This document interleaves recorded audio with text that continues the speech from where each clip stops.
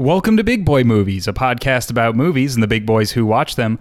I'm one of your big boys, Matt Beebe. And I'm another one of your big boys, John George. And we're here, episode 75, and this is a big one. Yeah, at the rate we're going every month, it's going to take a couple of years for us to get to 100, but we'll get there. Listen, episode 100 is going to be the biggest celebration. Marty's going to be there. I'll let him say one word into the microphone. It's going to be great. But there is a reason we were gone for so long this time, and it's a better reason than usual, I feel like. We're cultured now. We're extremely cultured now. Yeah, that's right.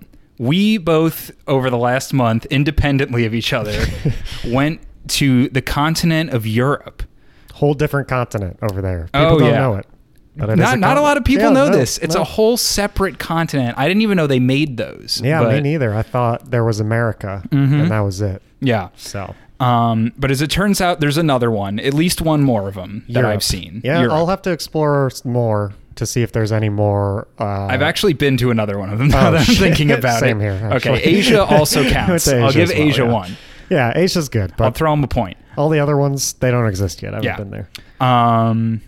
But important to note that I went to London for like a week and a half in September, and you were all over the place. Yeah, I was in Switzerland and Liechtenstein. Yeah. Which, Liechtenstein, basically Switzerland. It's like just a tiny little country. Ooh, you think anyone in Liechtenstein would get pissed if you said that? We always told them that. Miriam kept calling all the Liechtenstein people that we were hanging out with Germans. They were really like that. Oh, good. I'm not German. Yeah. But it is like literally in Liechtenstein, you go to the top of a mountain, you can see Switzerland, Germany, and Austria all at once. Wow. And Liechtenstein. 4 countries at once. Yeah, in London there are no mountains that boring. I've seen. That's why it's boring. Extremely boring. But my best guess is if you were on top of a mountain, you'd probably see like water. France, probably France. France, maybe Ireland, maybe the other one. That's above. You'd England. probably see a few, but there are no mountains, so there's no way to know. No way at all. We did go into the London Eye, which is extremely high up in the air. You could see all the big London things. You had Big Ben. Oh, much smaller than the London Eye. He's a football player. Big Ben. Yeah, who does he play for? The Steelers. Not anymore. He's retired, and he also was very inappropriate to some women. Damn. Yeah. Well, I guess his punishment was that they turned him into a big clock in London. Yeah. For all of eternity. That is a huge punishment. Yeah, it's pretty brutal. Yeah. They had to get a wizard involved in everything. Wow. Well, he deserved it. Yeah. Well, I did want to mention what I found out, and this will get in. Basically, I figure the opening of this is we're going to review review Europe, rather. Review Europe, yeah. So first thing I want to bring up that surprised me about Europe, London specifically, is apparently they really like American football there. Yeah, that is surprising because they've been doing a bunch of NFL games there recently because apparently they like the NFL. Yeah, so me and my girlfriend who were there were going to these like thrift shops with my cousin who lives in London, and there were all these like old like football letter jackets and all these like jerseys of like all these American football teams. That is very weird. And I was like, why is any of this here? And then we went and talked to one of my girlfriend's old coworkers who lives in London, and he was saying like, yeah, American football is huge. Which again makes me angry because they started calling their shit football. Like, I'm pretty sure after American football was already a thing. Yeah, I think, didn't we look we did look this up. What happened was that the game was originally called soccer. Yes. And then Americans was like, fuck you. Yeah, Americans started also calling it soccer, and then England was like, oh, well, we don't want to be like Americans, so they just started calling it football instead. Yeah. And look who's laughing now. Which everyone's always just like being a dick about that. Yeah. All the Europeans are like, it's called football.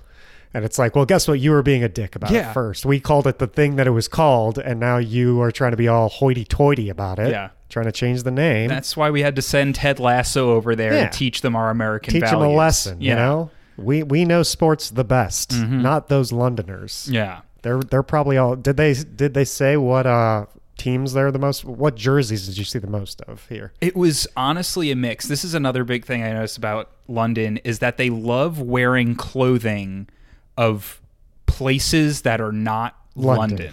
They love. So I actually didn't see a ton of people wearing the sports jerseys. I just saw a lot of them for sale. Yeah. But like, there's people I saw in one day 3 separate Londoners wearing T-shirts that said Los Angeles, of course, on them. And I saw someone walking around with like a Yale sweatshirt. Yale? Yeah.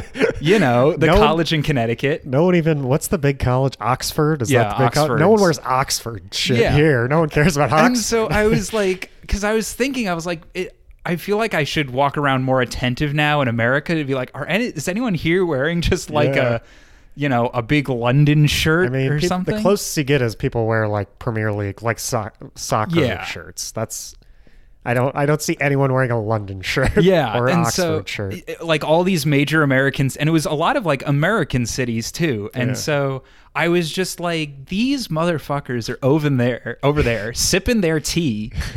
They love us. Yeah. They put us on all their fucking clothes and watch all of our TV. The fucking Better Call Saul is just on Netflix there. You're welcome. Wow. That was a big bonus of London. Yeah, that is a big bonus. A point for London is I wanted to finish Better Call Saul because the last season just ended.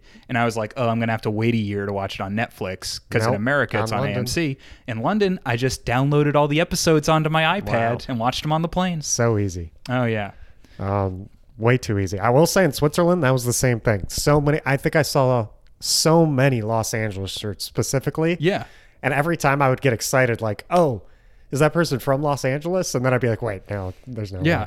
And then I am like always decked out in my like LA Gladiators, since that's who I work for now, and they gave me a bunch of merch. Mm-hmm. It's like my whole closet now. So I was wearing Los Angeles stuff all the time, and I was like, do they think I'm Swiss? Do they think I'm European? Because that's just what Europeans wear. That's the thing. It's like, if we ever wanted to go covert in Europe, just wear Los I never would have thought of this. Yeah, we just have to wear a bunch of Los Angeles stuff. Yeah, and people are like, oh. Yeah, you're clearly London. From Europe. Yeah. Because you're wearing the Los Angeles People shirt. from America don't wear Los Angeles shirts. Yeah. They hate it. Other thing to note about Europe, they don't like ice. No, they hate ice. They hate ice and cold drinks in general. Yeah. I will say it's better than, I told you this, it's better than China when I went. They not only, like, they don't even like room temperature. Like, they like boiling. That's all they like, specifically water. If you wanted anything cold, it had to be pop or soda. Yeah. Which is why I got fat when I was in China. That was like the most I weighed, because I was just eating KFC and soda. That's awesome. Yeah. So. Yeah, that was really what really killed me is like, if you get water in Europe, they give you like a glass, not like a glass, but like a bottle. Yeah, just like a bottle. glass bottle of room temperature water. Yep. And if you ask for ketchup, they don't bring you the bottle of ketchup. They give you a little dish. Oh yeah, always with ketchup in it. I mean, that's what fancy American restaurants copy that too. They were like, I guess that's true. They're like, yeah, we won't give we don't have. They don't want to admit they have Heinz ketchup in the back. Clearly, because it's not fancy enough. Yeah, right. In Europe, they're all like, "Oh no, we stomp those tomatoes with our feet to give you the promise. ketchup." We don't have Heinz. No, I know what you're doing. You squirt it into the little dish and then you give it to me. Yeah, exactly. Yeah. What else? What else about Europe doing on? I don't like. They really like. So they're all about espresso. They're about espresso. Oh yeah, you can't get iced coffee. Just no coffee in general. It's it's like a very small thing. That's what I missed a ton. Was no iced coffee. No, just any coffee. I just wanted. I'm so used to drinking so much, and the most I could get was an Americano, which is just basically a double. It's just an espresso shot with some water. Yeah. In it. So. Yeah, I missed coffee a lot. I don't think I could do the European lifestyle. I'm not an espresso guy. Yeah, I know my girlfriend was really not feeling that she couldn't get her iced coffee in London, or like if you could, it just wasn't very good. Yeah. Let's give some points to Europe. We've been ragging on them a little bit. Yeah, no, Europe's fucking amazing. I gotta give them points for the fact that you can live in London and not need a car. Yeah. I mean, we do have that in like New York. That's but everywhere else, not really. There are some major cities in America that are walkable. Yeah. I guess this is mostly my bitter Los Angeles. Yeah, this is like a Los Angeles complete session. But like London, you can just take the train anywhere. Yeah. And there's a boat that you can get on to go down the river to go places. It's just like you didn't have to think about it. It's like New York. You just get a card and you go wherever you want to go. Yeah, but that's also with like not only within London, like the trains in Europe, so much better. Go everywhere way faster than America. Yeah, cheaper than America. Although I have to say, there is no air conditioning in the tube in London, which is pretty brutal in the summer. Yeah. Luckily, we were there after their like major heat wave that they had, but there were some days where I had to take a train from the venue that I was working at for my job to the Airbnb that we were staying at, which was like basically going from the outskirts, like out east, all the way into the middle of London. And I was on a subway for like half an hour, and I was just drenched in sweat by the time I got to the Airbnb. Yeah, it was pretty brutal. I can feel it. Yeah. Yeah, that's how it was. Boston's was not air conditioned well, I remember. It was very sweaty in there as well. But yeah, the other thing, Europe's beautiful. That's the number one thing I really like about it. Yeah. I haven't been everywhere in America. There could be things that are as beautiful. I'm about to go to Seattle, actually, which pictures I've seen, they do look Europe-esque, honestly. Oh, yeah? They kind of look Switzerland-esque. But Switzerland's supposed to be the most beautiful place on earth. It's like the most expensive country to live in. Right. For a reason. The Alps are fucking insane. Mm-hmm. Like, it's just the most beautiful thing I've ever seen. I just love it. I love the European lifestyle. We were talking a lot about like European, so while we were there for a wedding. Our friend from college is getting married to a Liechtensteinian. And she's lived in Europe for like 3 years now. And she said the thing that was hardest for her to get used to is like they don't have emotions. That might be like specifically that area thing. They don't have them in Europe? They don't have as much. So when like she says good news to her husband, he's like, "Oh wow, congrats." And that's like normal, you know? Mm-hmm. Whereas here, people like get so excited, like, "Oh my God, congrats." Like, holy shit. Or whatever. So like she kept thinking like, "Oh, they're not actually excited for me." Or like because she's just used to like, why didn't they react as big? Like they must not be that impressed by this thing or something. So yeah, that was like a very funny thing that I also noticed because we just got to meet a lot of native people since he's from Liechtenstein. We met all his friends and they definitely were like that. They were just like it was a wedding and they were not as hype as the Americans there for sure. Yeah.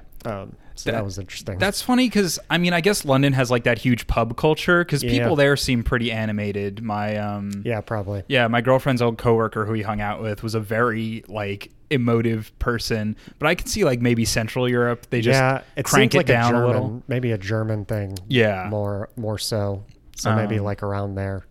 But yeah, no, yeah, one thing I noticed about London is just like because it's so old, you have the really cool architecture and stuff like that. Yeah. That in America, anything that's old is just like colonial. Yeah. And anything that existed before that was destroyed violently when the British came here and ruined everything. I'll say it. I always say it. Boston is like the closest you can get to European like architecture in America. Yeah. If you ever want to see like a Europe-esque city, I think Boston's the closest. It's very similar to London, according to Miriam, who's been to London. I haven't. Yeah. But yeah. It's one of those things where they just like all these ancient, like big, beautiful buildings that you just don't really get to see around here. Yeah, it's so cool. It's so cool to see that history for sure. Mm-hmm. That was mostly when I went to Italy, which I went to in high school. Was I got to see stuff like that. In Switzerland, I was just on mountains. My day was going up a mountain on a gondola, getting one beer, and because of the altitude, already feeling kind of buzzed, and then going down, and then going up another one for dinner. Damn, that's awesome. That's just the Swiss lifestyle. Yeah, you just why go wouldn't up and you? down mountains? That sounds awesome. Eat dinner on top of the mountain. Yeah. I guess I'll say one last story about London, which is one I haven't told you yet, which I think you'll appreciate. Let's go. So my girlfriend and I are fans of the show BuzzFeed Unsolved, or the old version of the show with Ryan and Shane, which is a ghost hunting show that they did on BuzzFeed. It's like the only BuzzFeed thing I've ever watched. It's very funny. And they did go to London and do a few locations there. And one of them was a place called the Viaduct Tavern, which is this old gin bar in London. And the reason they went there is because it used to be right next to a public hanging spot. So back in the day, they would get all the criminals out in the town square and hang them for the public's enjoyment. Of course. And then after the hanging, everyone would go to this and get a beer. pub and, get gin, because gin was like the poor man's drink back then. And so the rumor is that tavern is haunted because of all the ghosts of the criminals that were executed right outside of it. And so we told that to our old boss, my current boss, Brett. Yes. Who we're both big fans of. And we were like, oh yeah, it's this tavern. It's supposed to be haunted and we want to go check it out. And we were like in the area. So we're like, okay, we'll go get a drink there. Yeah. And Brett walks straight into the pub and goes up to the bartenders and he goes, all right, where the ghosts at? And the bartenders clearly did not know the story because they were really confused. What the fuck is this guy They talking had about? no idea what he was. That's crazy. For them, some like tall American guy just walked into Where the the pub. ghosts at? Where the ghosts at? Is this some American thing? Yeah. They were like, hilarious. huh? He was like, oh, isn't this place haunted? And they're like, What the fuck are you talking about? yeah. So That's hilarious. that was great. Did That Brett was, think you were punking him?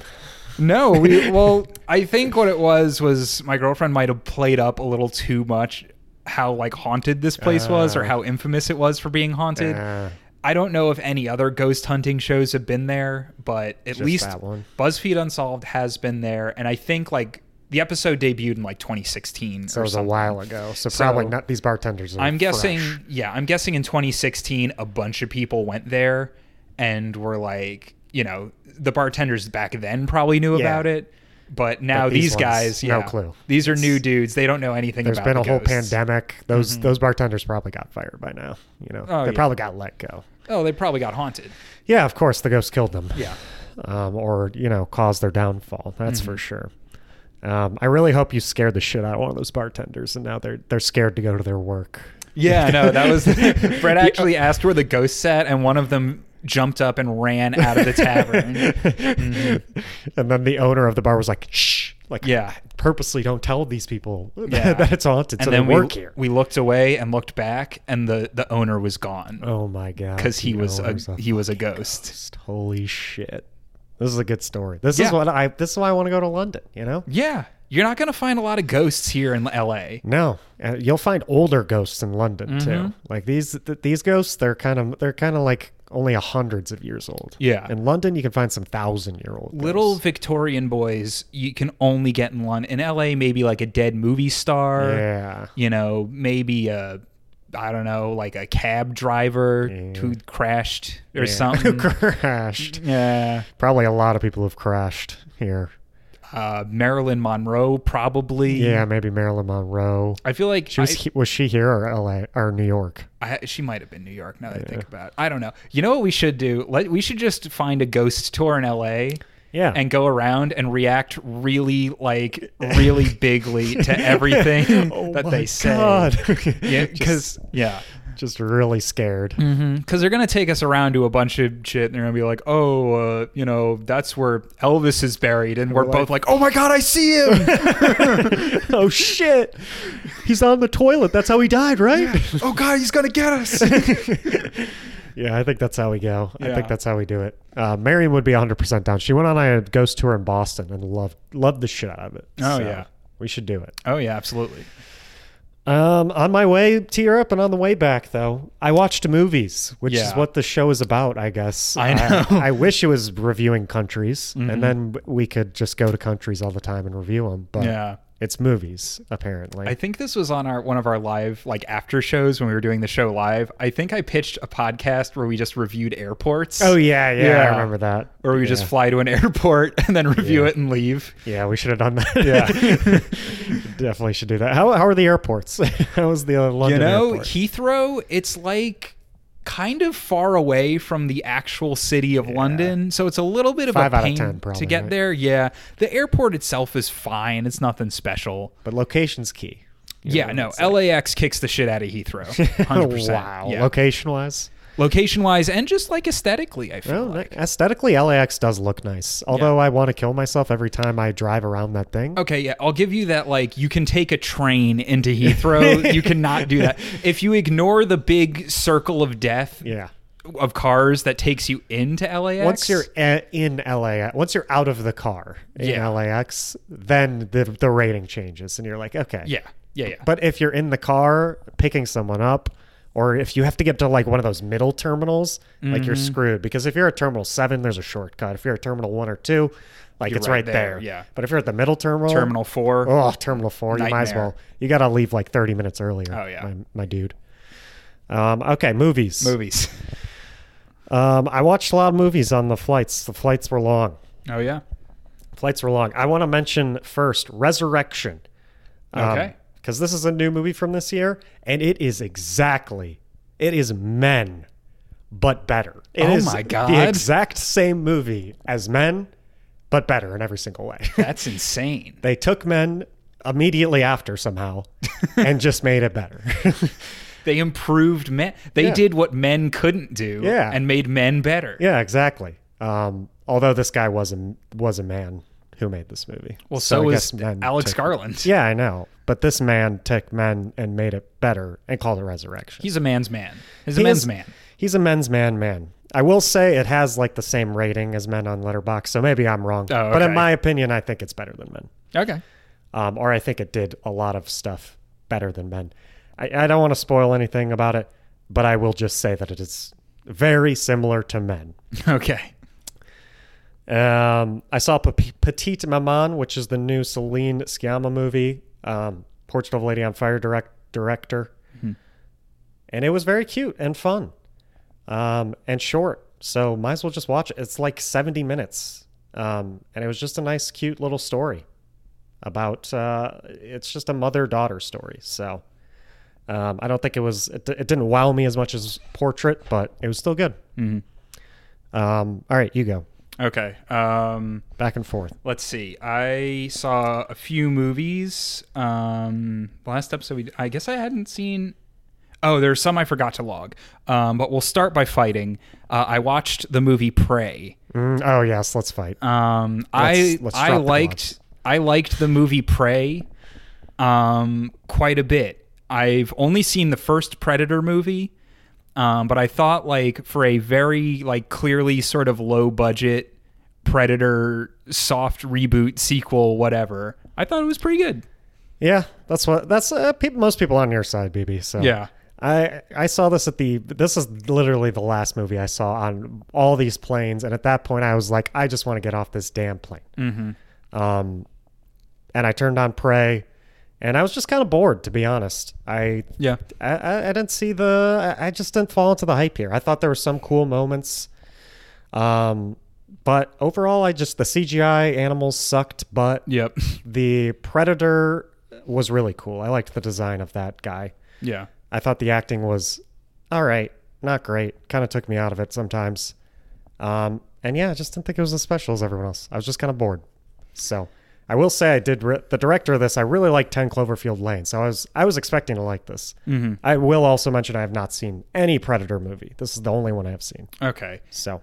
Yeah, I just liked how simple it was. I liked, even though the CG animals, you're right, like clearly they didn't have a ton of money for CG for this movie, because everything that was CG in this movie was pretty rough. Yeah. Which was nice that like the Predator was very practical in a lot of scenes. The Predator was definitely really, like when I saw the CGI animals, I was like, ooh, the Predator might at the end of this movie just look like shit. Didn't at all. So. But I like the symbolism of like the Predator like slowly figuring out what he should hunt by like, you have the prey animal and then the predator. So like there's a rabbit, a fox or whatever chases the rabbit. So the Predator's true. Like, I gotta get that guy. Yeah. And that's why he never, I guess this is kind of spoilers, mild spoilers for Prey. He's like, the reason the girl lasts so long is because the Predator's like, oh, she's not a threat. Because everyone's beating the shit out of her all the time. True. Oh yeah, that's good. I like that, baby.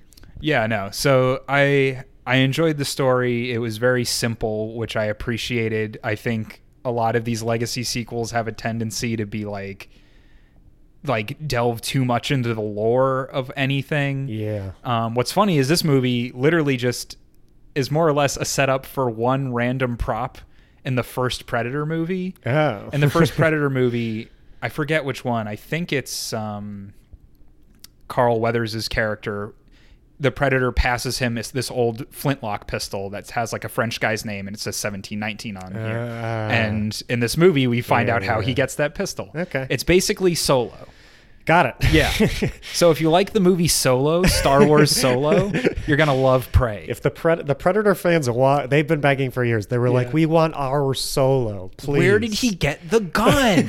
I want to know. Please let me know. And what's funny is, like, I make that joke, but, like, it works because they don't make a big deal out of it. It's true. Like, I didn't even know. Yeah. Well, mainly because I haven't seen Well, that's the thing, is it works even if you don't know. Yeah. It's just a little thing there for people who like the first movie. Yeah. So I do like that it's nice and simple. That's what I like about this director with 10 Cloverfield Lane and this. Mm-hmm. They're both like movies in a series where it just like sort of is just a simple version. You know, Mm-hmm. they didn't go. It's not like a sequel where they're like, we got to make it bigger and better than the other one.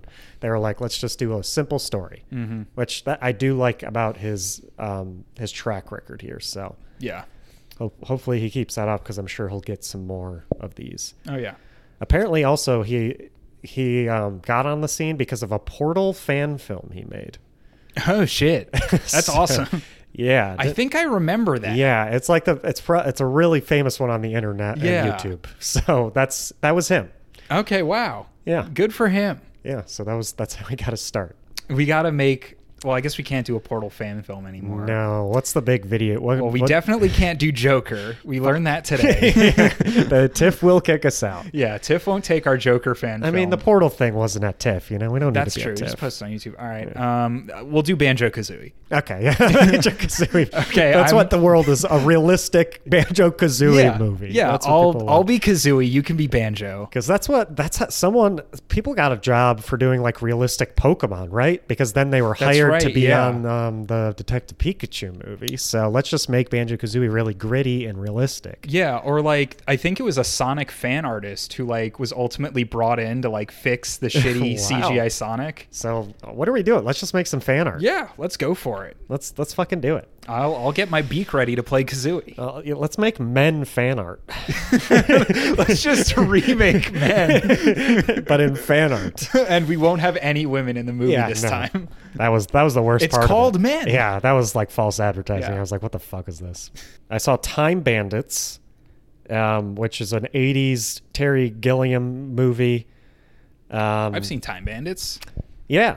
I decided to watch it because I really need to see a lot more Terry Gilliam movies. If you don't know, Terry Gilliam has worked closely with the Monty Python people. Mm-hmm. I've only seen Monty Python and the Holy Grail that he's directed. So I was like, yeah, I need to get on it because he's done 12 Monkeys, Brazil, Fear and Loathing in Las Vegas. And for some reason I think I chose Time Bandits because none of those movies are on a streaming service. So I was like, I don't want to pay for a movie. So I chose Time Bandits, which is on HBO. And it was good. It was fun. I think it could have been better and more fun, honestly, because it was just, I don't know. It felt boring at some points. Yeah. With the concept that it was dealing with, which was a cool concept. Mm-hmm. But the kind of, maybe it's that like, I don't know. Maybe it's that I've seen Bill and Ted and I've seen like a bunch of other time travel like shit throughout my life now that this was like the original one. Right. But at this point, like I've seen all this other stuff. It reminded me a lot of Bill and Ted, except less comedic about it. But yeah, it was good. I would watch it. Yeah. I saw it when I was very, very young, and I remember basically nothing about it. I remember there's little people. Yes. And I remember Stars there's little like people. a spooky man on a horse or something. Or like a knight or something. There are knights. Okay. The main villain is a spooky guy. Okay. He looks very scary. He looks like he's in like Voldemort makeup, but his nose is normal. Oh, okay. And he's bald as well. And it's funny and it's fun. But yeah, overall, like I don't think, I was expecting more of like a I really like Monty Python and the Holy Grail and Life of Brian a lot. So I think I just had high expectations because I started watching and I was like, oh, this is a lot like Monty Python. I didn't expect it to be so much like it. Mm-hmm. And then it just wasn't as funny as other ones. So I was like a little disappointed. But yeah. What did I watch? I also watched The Virgin Suicides, which I didn't know this. Takes place in my hometown, Grosse Pointe, Woods, Oh, wow. Michigan. That's awesome. It's not filmed there. It's filmed in Canada. Of course. Which Cheaper. Is, which is a little sad.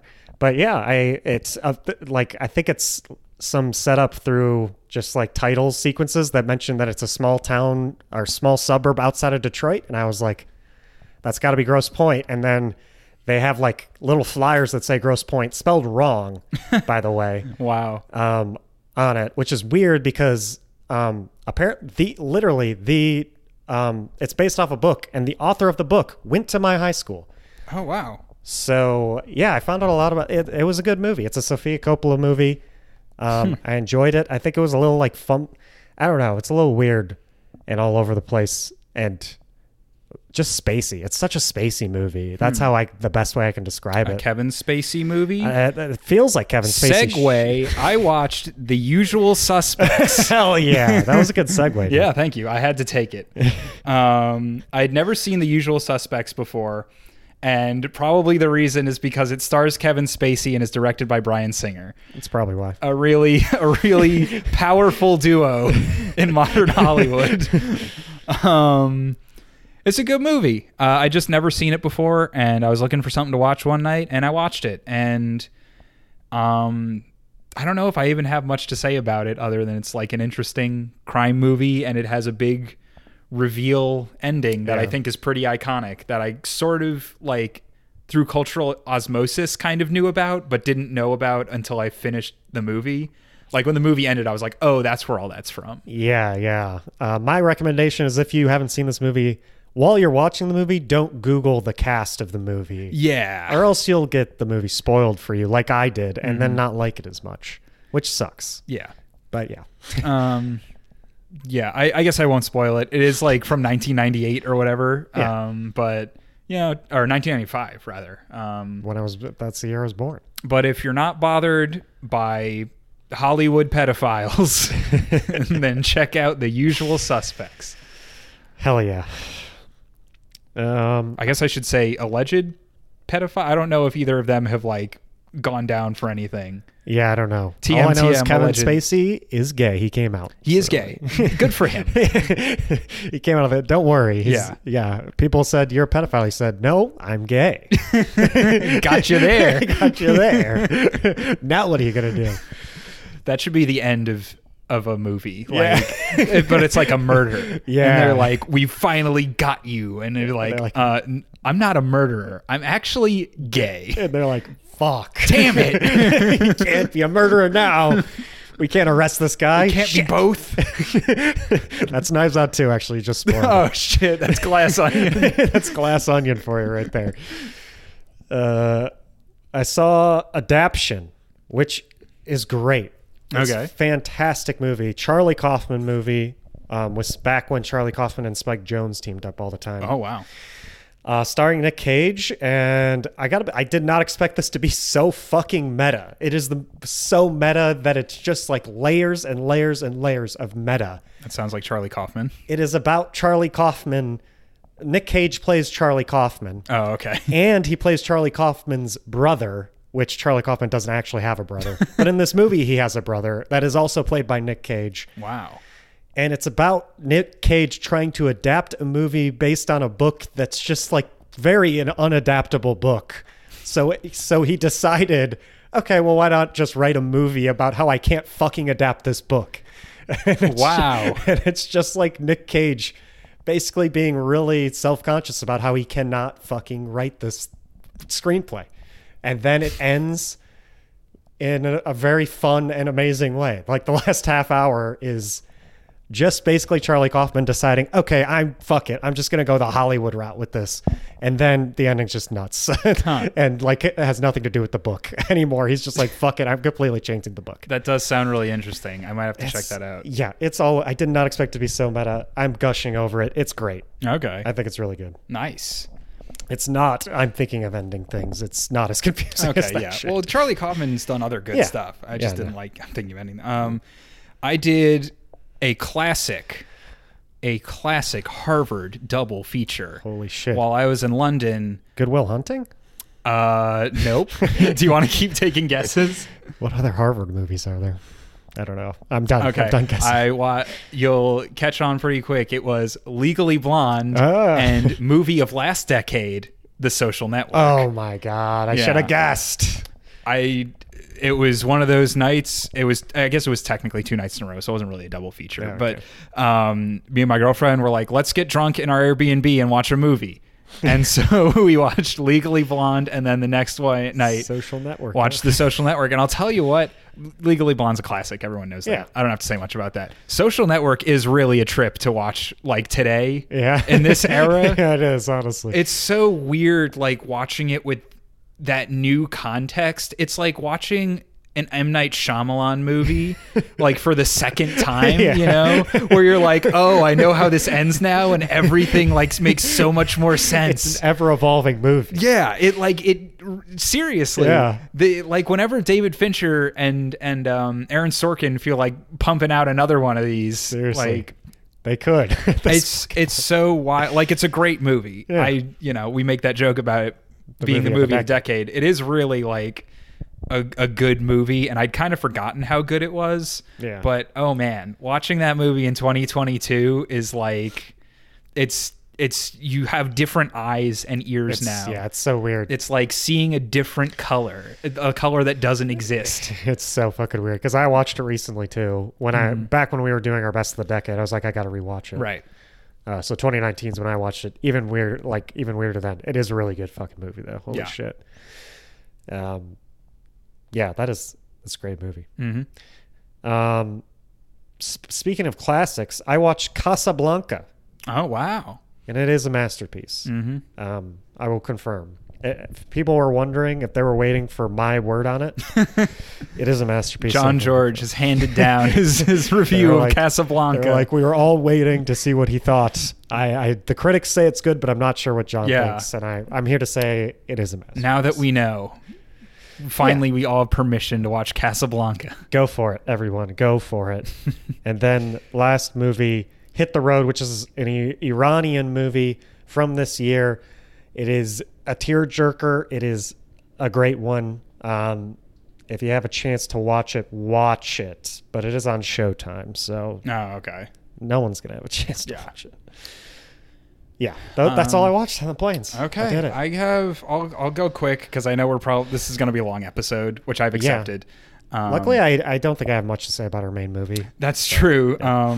So I'll take my time with these then. I watched something I had never seen. Shockingly, I'd never seen this. Nathan For You, Finding Frances. Oh shit! I literally watched all of the last season of Nathan For You when it aired, like on TV. Yeah. And then I just never watched the last episode for some reason. Good. It's really a trip, and the rehearsal makes so much more sense now that I've watched. I mean, he literally does a rehearsal in this movie. Yeah. It is a really bonkers movie. I couldn't believe the side plot with the escort. Yeah. Like, that really came out, and it's I was really like, rehearsal-esque, yeah, honestly. I was on the edge of my seat. Like, is Nathan gonna have sex with this prostitute? Like,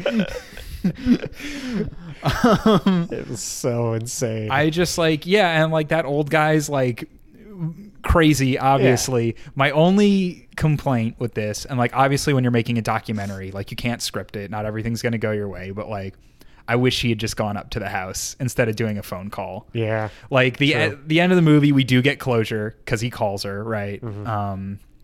But yeah, man, I kind of wish we had just gone all the way and we got to see like a real confrontation between Frances and this Bill Gates impersonator. Yeah, that would have been great. But yeah, Finding Frances, pretty nuts, and just another small peek into Nathan Fielder's psychotic mind. If you like the rehearsal, you'll like Finding Frances. Oh, for yeah. Sure. It is definitely the precursor for the rehearsal. Mm-hmm. I mean, I know a lot of people who like watch the rehearsal and they're like going back to Nathan For You. Yeah.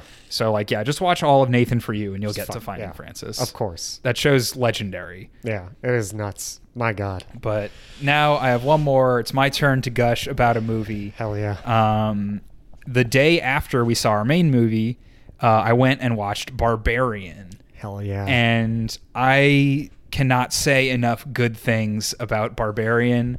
What's wild is my history with this movie was that like there was a trailer for it before Nope and some other movies I had seen.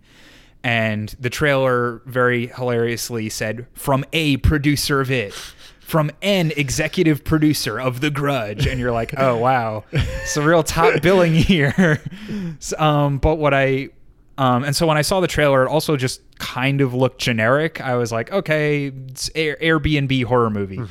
But then I found out, you're familiar with The Whitest Kids You Know, right?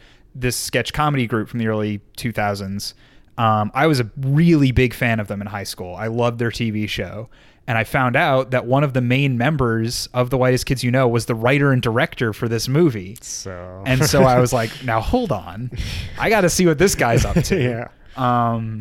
Because like the man who created The Grapist and that sketch where Lincoln is like really rude at the opera or whatever. Like all these classic sketches, I was like, another sketch comedy guy like Jordan Peele coming and just doing a horror movie.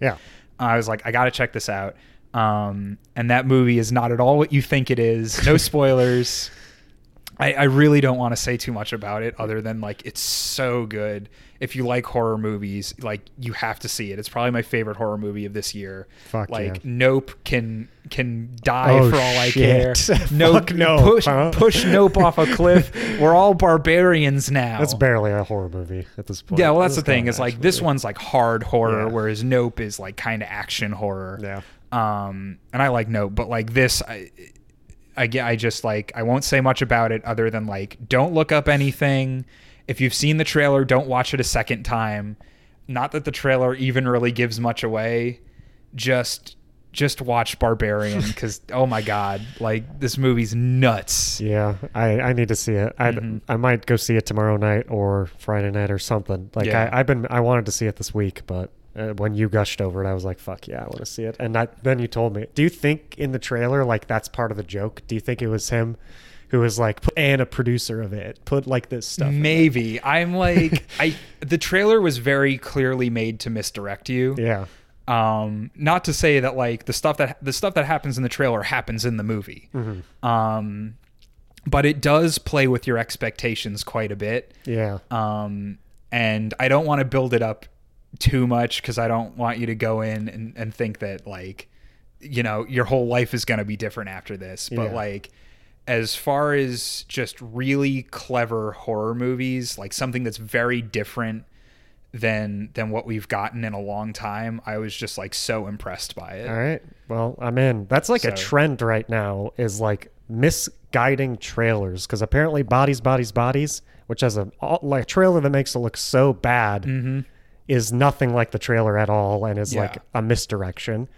And now people at TIFF are saying The Menu is way better than the trailer is suggesting as well. Yeah, because the trailer for that did not look good. Yeah, no. But apparently The Menu, like Barbarian, is you just won't expect what comes, apparently, as well. Okay. So, yeah, a lot of horror movies that have just shit trailers that are meant to misdirect you and think they're shitty movies. Yeah. And their whole marketing thing is, no, that's actually good. You need to see it. Or like, that feels like that started with like almost Pig last year, too. Or like this weird new marketing thing where people are like, oh, it's this generic John Wick movie, or oh, it's this generic horror movie. Yeah. And then they get you when the reviews are like, this is not like what you think at all, you know? Yeah. And you almost like the movie more because you thought it was going to be just a shitty generic movie. Honestly, I'll take that because like watching Barbarian, or like the trailer for Barbarian said like, I mean, it's bad because I wasn't interested until I found out that the funny guy I like made it. But like, honestly, now after it's been out for a week, I've been seeing a ton of buzz for it, like online, obviously on Letterboxd. It's like popping literally off. Everybody but me on my Letterboxd has seen this movie at this point. So yeah, it's one of those where like I'm hoping the word of mouth really boosts this movie because I really want to see what Zach Cregger does next. Hell yeah. I haven't even seen it, and I already was like telling some of my coworkers about it. Yeah. Oh, I told all my coworkers. So, we have a Slack channel just for horror movies at my work, and I was like, "Hey, y'all just gotta go to the theater right now. Leave work, go see the matinee of Barbarian." All right. Well, I'll probably see it. Maybe next week we'll have another podcast to record. Unfortunately, I am going to Portland next week. Going places. Listen. You and me both. I'm gonna kidnap you. You're not gonna go. I know. Listen, October. I will finally be free of this. Listen, what's good for the next episode is it's going to be in October, and we'll get to do a Pacific Northwest review. Because I'll have done Portland and you'll have done Seattle. Yes, exactly. We can give a little we can roast the shit out of the PNW. Give reviews of those airports as well. Yes, exactly. Yep. PDX is going down. Nice. Oh shit! One of my friends from who went to my high school, his review of Barbarian is 1 star off for the Detroit slander. That's true. It does take place in Detroit, which I think you would very much appreciate. So many Detroit movies right now. God. Yeah. It does not make Detroit look great. That's what people are saying. Yep. That's what people are saying. Hey, you know what? Actually, there is one part of the movie where she like goes into the city of Detroit, and that looks pretty nice. Okay. Yeah, downtown's pretty nice. It is just one little spot in downtown is nice. Yeah. We all got one in every major city. Exactly. Downtown LA is not that cool. No, it's not that nice. No. But anyway, I'm apologizing. This is entirely my fault because I'm going to Portland all of next week, and then the weekend directly after, I have to go to the Bay Area for a thing. Bay Area. But then in October, we're gonna crank these fucking episodes out like it's nobody's business. Because then we're gonna get all these big boy movies coming out too. All these TIFF. I think Knives Out is in theaters November maybe, but you think? I hope so. Because it's coming out like on Christmas. Basically, it's coming out on Christmas for Netflix. Apparently, Netflix is now extending their theater runs for a lot of these movies, so they might do it with Knives Out as well. I can't remember the movie they announced that they're extending the theater run for, because they usually do 4 weeks or whatever, and for this movie they're doing 6. Yeah, well, they're saying it's like a Best Picture contender apparently, which is great. Yeah, and TIFF overall, like. There's so many exciting movies. I wish I was there. The Whale is apparently getting a lot of hype. The new Darren Aronofsky movie where Brendan Fraser plays an obese man. The Fabelmans, the new Steven Spielberg movie, is getting a lot of hype. Like, I'm just so excited.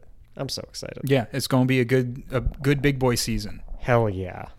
All right, we should talk about that movie. 3,000 years of longing. In honor of that movie, this podcast will be 3,000 years long. We're getting there. I can't see the time code, but I feel 47 minutes. Wow, that's literally the length of our last episode. We've already. Sorry, everyone. All right, baby. I know you have a lot to say about this movie too, so take us on an hour journey in your mind. In the movie, I'm going to talk slowly. 3,000 years of longing. Wow. George Miller says, I don't just do Mad Max. I do other movies. Some people know he doesn't just do Mad Max, but he does the other movies too. And it was good. And good job, I guess. You know, he proved that he doesn't just do Mad Max. He did prove that. And it was good. I don't want to talk slander on this movie because, as we know, Mad Max Fury Road. Don't shit on this movie. My favorite movie of all time. Yeah. And I didn't come into this movie expecting that level of excitement because George Miller has been around forever. He's done Happy Feet. He's done Babe Pig in the City. Yeah. He's done Mad Max. And you can see a lot of like the hallmarks of George Miller in this movie. But I think it's good. It's not like blow you away amazing. It's definitely not bad, but I enjoyed the majority of it. Hell yeah. I'm with you. So many, like every one I follow in Letterboxd has it at 3.5. Wow, yeah. It is very much a 3.5 star movie. I think that's the best way to describe it. It's a 3.5 movie. I really will say I enjoyed like the first half of this movie. And then it kind of just like some things don't make sense. It just takes a jump all of a sudden. It kind of keeps going. Yeah, it just keeps going.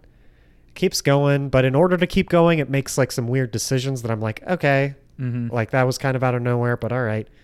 But there were some really enjoyable parts of this. I think some really cool like little. It's one of those movies where there's like it's like a tale within a movie.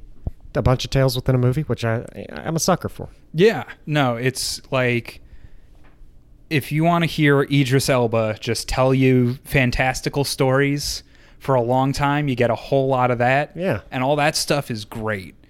And then the movie just kind of keeps going.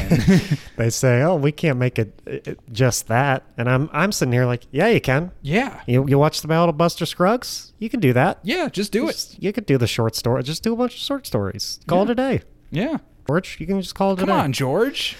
Just call it a day." Yeah, there were also just a lot of, that was my other complaint, a lot of themes, a lot of things it was going for, especially at the end. Like we can talk about it once we get to spoilers, but they just start packing in a bunch of like more, they're like, oh, but let's start talking about this issue and now this issue. And it's like, okay, like what is this movie about then? Like it sort of has an identity crisis at the end where it's just like, but wait, we need to have something significant be said here. Where I'm like, you don't really need to do that, George. Like it's sometimes, I think it was pretty good with the tales. Yeah. You can keep it at that. We should take it to Spoiler Town. Okay, go. Okay. Yeah, I really just liked the stories he was telling. They were like really interesting and really well narrated. George Miller has like such a great visual style. I really loved the like very early biblical stuff he was talking about, and there are all these just like creatures and stuff around. Yeah.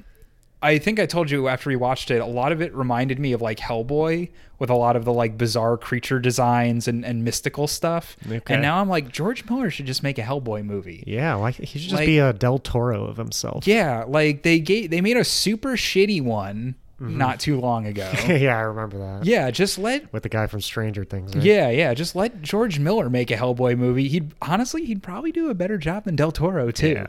Yeah, that's true. But yeah, I guess it's hard to talk about like what we didn't like without just talking about the end of the movie. So maybe we do that first. Yeah. So let's just jump right to the end. So after the tales are told, okay, the first issue is immediately after the tales are told. This woman is immediately just in love with Idris Elba, which is very inconsistent with what her character was before. Yep.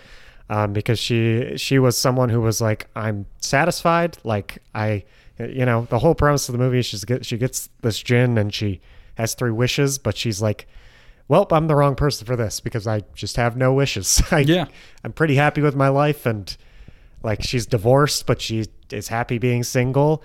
And I don't know, there's nothing to really support her suddenly just deciding like, I want to be in love now, besides the fact that his stories are awesome and they're about being in love, I guess. And I agree. When I was single, like seeing movies where even if they were like heartbreaking love stories, which all of his stories were, like I still missed being in love kind of, because I just missed like feeling emotions, I guess.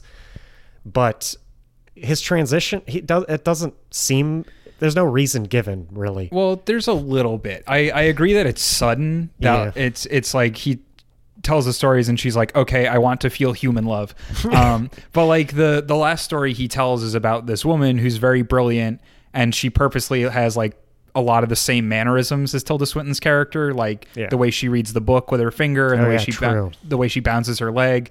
And I think the idea is Idris Elba is basically like, I was in love with a woman who was basically exactly like you for a long time.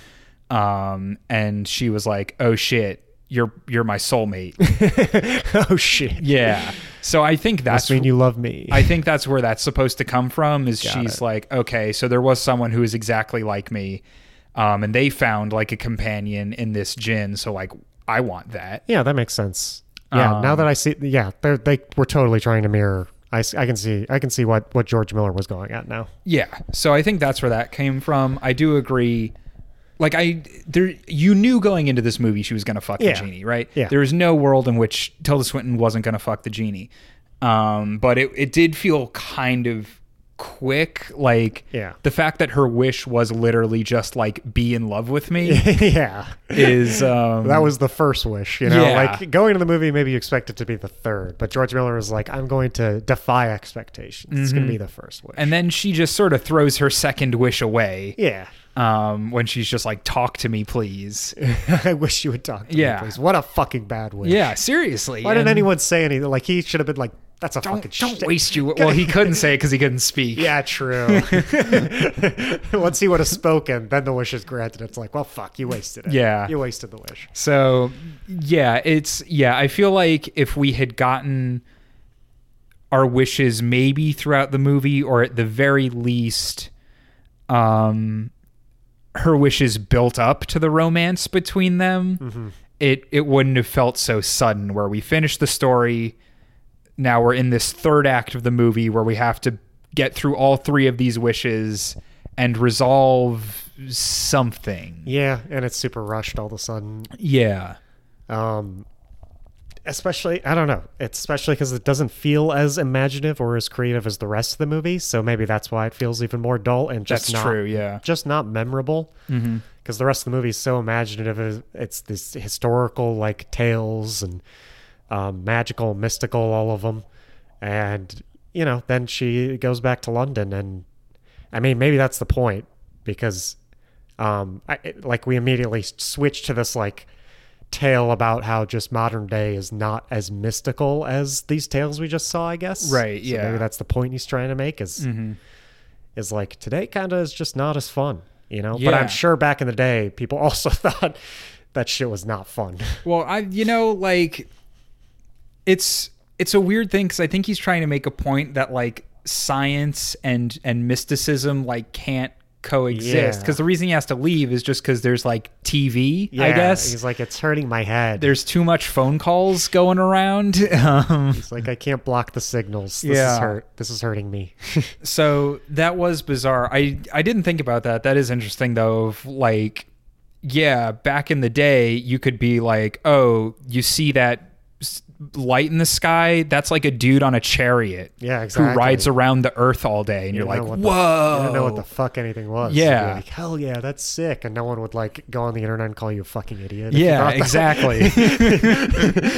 Like, we don't get that anymore, so now we sort of have these, I guess, mundane lives where the TV waves, you know, kick all the genies out of our cities. Exactly, all the genies would be here, but it fucking sucks, I guess. But that's also weird now that I think about it, because like, is the implication that in Istanbul they don't have that? I have no clue. Because they're in a modern hotel room when they're talking. True. That is really weird that he didn't feel the signals there. But in London, he was like, "Oh wow, this place fucking sucks." Yeah. But in Istanbul, they're like, "Yes." Well, Miriam's been to Istanbul and Turkey, and she did say it was amazing. So maybe it is just amazing. And yeah, it's the last magical place in the world. It's the last magical place in the world. The only place you can find a genie. Yeah, that is a weird inconsistency, but I think it just fits with the moral of the story he was going with. It quickly transitions into a modern tale. There's some lessons about racism in there, of course. Gotta have that. When her neighbors are just randomly racist pieces of shit. Yep. Out of nowhere, and it was kind of a funny scene. Them arguing. They were literally like the Muppets, like Waldorf and Statler from the Muppets. They were leaning over a railing and being like, "Hey, you suck!" Like, yeah, pretty much. And then she gives them food, and then they're not racist anymore because Idris Elba's hot. Yeah, she's like, "Here's some tasty food from Turkey, and here's my extremely hot man friend." Yeah. And they're like, "Wow. I didn't know such things could exist outside of London." Holy shit. The food mecca of the world. Holy cow. I thought London had good food. It has really good Indian food. Oh, okay. I didn't mention this in my London review, but yeah, Switzerland's food was okay. Yeah. The Italian food in Switzerland was great. The German food in Switzerland, not great.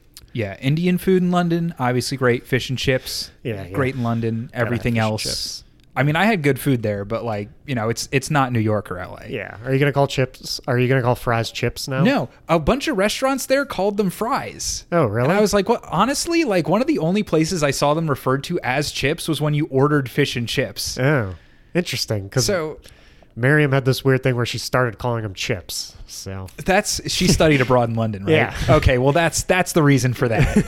Okay. Anyone, the girls who study abroad in London, they come back and they're like, "Oh, color is spelled with a U." And it's like, get the fuck out of here. There doesn't need to be a U. Yeah. That's too much work.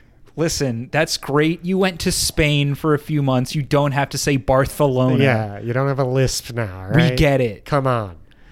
Anyway. That's exactly what my family said to me when she kept calling them chips. Yeah. She's like, oh, do you want some chips? And then my little cousin would be like, these are fries.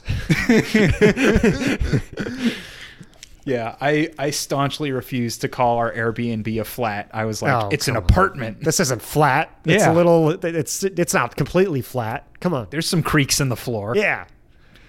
3,000 years. So the TV gets to him too bad, and so she just has to wish for him to be free. Yeah. And he's free, and he comes back every so often, and I guess they bone. Yeah, they hang out. It's like a nice Yeah. little ending. Yeah, it was a cute little ending.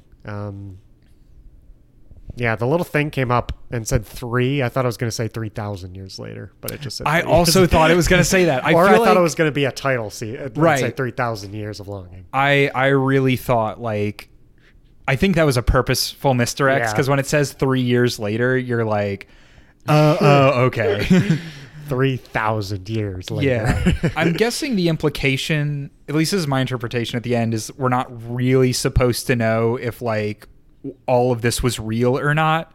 Because, like, really all that happened, and from Tilda Swinton's perspective, is that she got told 3 stories and hung out with a dude in her house, and then he left. Yep.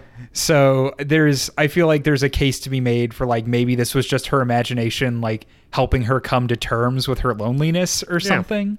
Because that's what happens to her throughout the movie. I guess we never talked about that part. Yeah. What'd you think of that part? There's a lot of, at the beginning, that's spooky to me.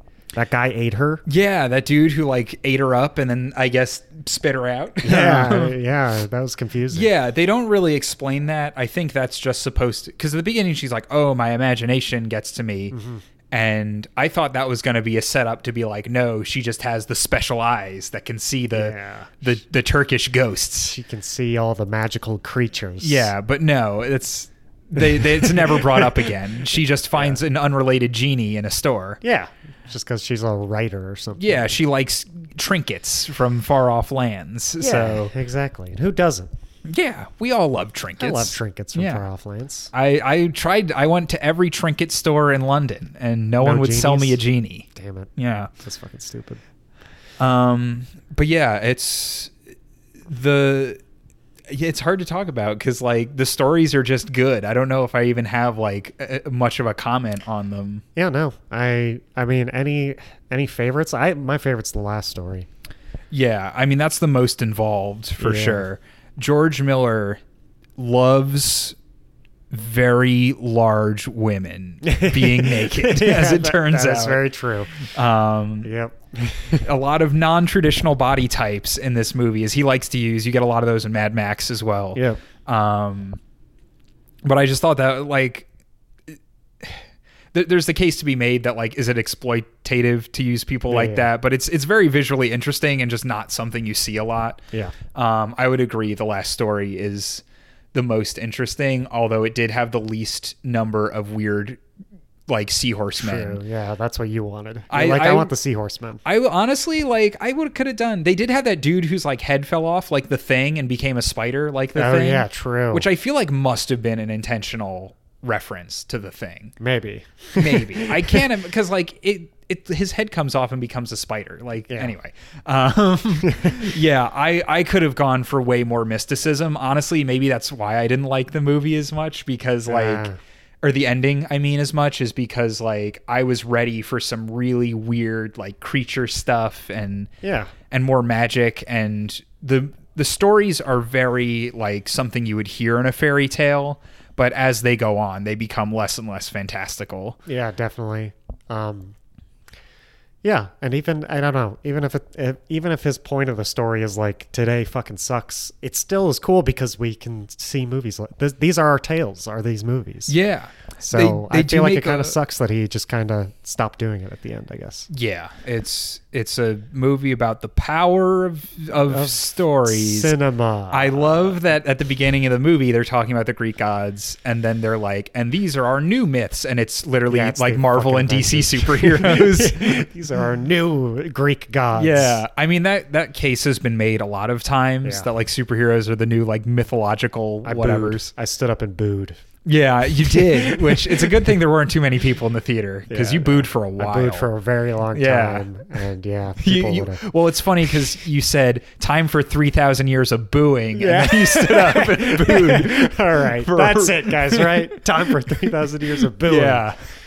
That would have been a great line. Everyone would agree. Everyone would have let me boo. They would have clapped for you. Like, yeah, you're right. Boo.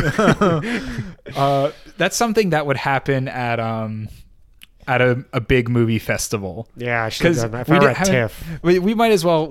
Let's wrap up on 3,000 Years. Yeah, it's a good movie. Like, if you like George Miller, go see it. Yeah. It's not going to kill you. Yeah. I did want to talk about, because I don't think we talked about this, was how every major music film festival has really long standing ovations. Yeah, so that was the big new, like every year I feel like out of TIFF and out of these places, just the standing ovations get longer and longer. I can't tell if it's clickbait or if they legit are just, because Brendan Fraser, he gets a 6-minute one. And then who got a 13-minute one? I can't remember. I don't think it was Don't Worry, Darling. No, it was maybe Don't Worry, Darling got the 6-minute, and then someone else. I can't. Someone remember. got a 13-minute standing ovation at TIFF. Is the point, which is ridiculous. How could you imagine? 6 minutes ridiculous itself. Yeah, I couldn't even if I loved Brendan Fraser's performance, which I probably will. Because like here's me in a TIFF audience. Is like the movie ends and I'm like, oh, that was pretty good, and so I start clapping. And then people start standing up and you're like, all right, I got to stand up because I don't want to be the one asshole sitting. Yeah. So you get up and you start clapping, and then the people come out and you're clapping. And then at a certain point, you're just like, I feel like right now I'm going to make a pact with myself and also you, John George. If we're ever in a TIFF audience and the standing ovation goes on longer for than like 3 minutes, let's say, which is already way too long. That's way too long for sure. We have to be the guys who say, okay, we're sitting down now. Yeah, we're gonna have to get our like timers out for sure. Yeah. Be like, how do they know it's 6 minutes? The people who write the articles, did they time it? I bet they do. I bet there are like people in the press. There's probably there's probably like a stats book. They're like, okay, how long was this standing ovation? And they like write down for each movie. Like, I want to see that stats book. Like, who has the record standing ovation? Because you have standing ovations and then you have walkouts, right? Like, every time Lars von Trier makes a movie, that big headline is Lars von Trier movie, shows it at, Tribeca Film Festival. Everyone throws up and left. 5 people threw up. 45 people got up and left. 1 person shot himself in the mouth in the theater. And that's the headline. 1 person shot himself in the mouth. Rest in peace. Yeah, R.I.P. This is also his obituary. And Lars is like, that's what I wanted. So yeah. In the byline is like, also Willem Dafoe comes into his own ear in this movie. Yeah, of course. Those are the 2 extremes. Yeah. I think most TIFF movies are like a normal movie. I don't think we have enough long booing, is what I realized. Yeah. Usually you get walkouts, but I feel like maybe we should, if we ever get to go to a film festival, like we gotta. People's version of booing is they just leave because they're like, this is a waste of my time. Or you boo in the middle of the movie. I think we got to find one where like the buzz around the movie, it's not very good. Not even like terrible. Yeah. We'll just go in, we'll stand up, we'll go boo. Yeah, that'd be like Don't Worry, Darling this year. We would just boo it. Right? Yeah. Harry Styles says a stupid thing and we say boo. Yeah, but we do it for 15 minutes. Record boo. Because that's how we blow up. Yeah. It's like Don't Worry, Darling gets 15 minutes of booing in the middle of it too. But it's also like just a picture of the 2 of us. Yeah. Everyone else in the audience is like sitting and looking at us. They're like, how did they not get kicked out? Yeah. The security agreed with us. They thought the movie was bad. The security was also booing. This is what we need. I think we should honestly plan a trip to TIFF or Sundance. I would rather do TIFF because I think TIFF has better movies. Here's an experiment I want to do. Is you at home, you listening right now, you've made it all the way to the end of this Big Boy Movies podcast. Once I give my final line, I want you to stand up and clap for 13 minutes. I want you to see if you can do it. Yeah, let's see. This is the Big Boy Movies challenge. Yeah. Is give a standing ovation to Big Boy Movies for 13 TikTok minutes. Challenge. TikToks aren't that long. You're going to have to post it on YouTube. YouTube challenge. Or, you know what? Do like a 15-part TikTok series. Yeah. Me clapping for Big Boy Movies part 1. This is honestly like a Mr. Beast video. I give a standing ovation for 24 hours. Yeah, for $1 million. For $1 million. Whoever gives the longest standing ovation gets $1 million. Yeah. That's what? Probably why it happened at TIFF. It was a Mr. Beast video. Oh my God. You go in, you sit down, they're like, all right, don't worry, darling. And then it comes up and it's like, yo, what's up? It's Mr. Beast. I'm here to give $1 million to whoever can give the longest standing ovation. And immediately people shoot out of their seats and just start clapping. It'd be so good. The headline, 9-hour standing ovation for Mr. Beast's new short film. Wow, insane. Yeah. Mr. Beast is an auteur of cinema. Oh yeah, the next big name. Oh wow. Imagine directed by Mr. Beast. Marty would freak. I would freak. Are you kidding me? If I saw a movie and then at the end it just says a Mr. Beast joint. And you're like, holy shit. Like my life would be changed. And it was just the best movie you've ever seen, and that made it better. You were like, what the fuck? That was Jimmy Beast. That was Jimmy Beast. Jimmy Beast. And he gives everyone a Beast burger at the end of the movie. You're like, oh, that makes more sense. I was confused why everyone was eating Beast burgers. Yeah. Yeah. Well, go ahead, get ready, get your hands warmed up. Time for the Big Boy Movies challenge. And until next time, stay big, you beautiful people.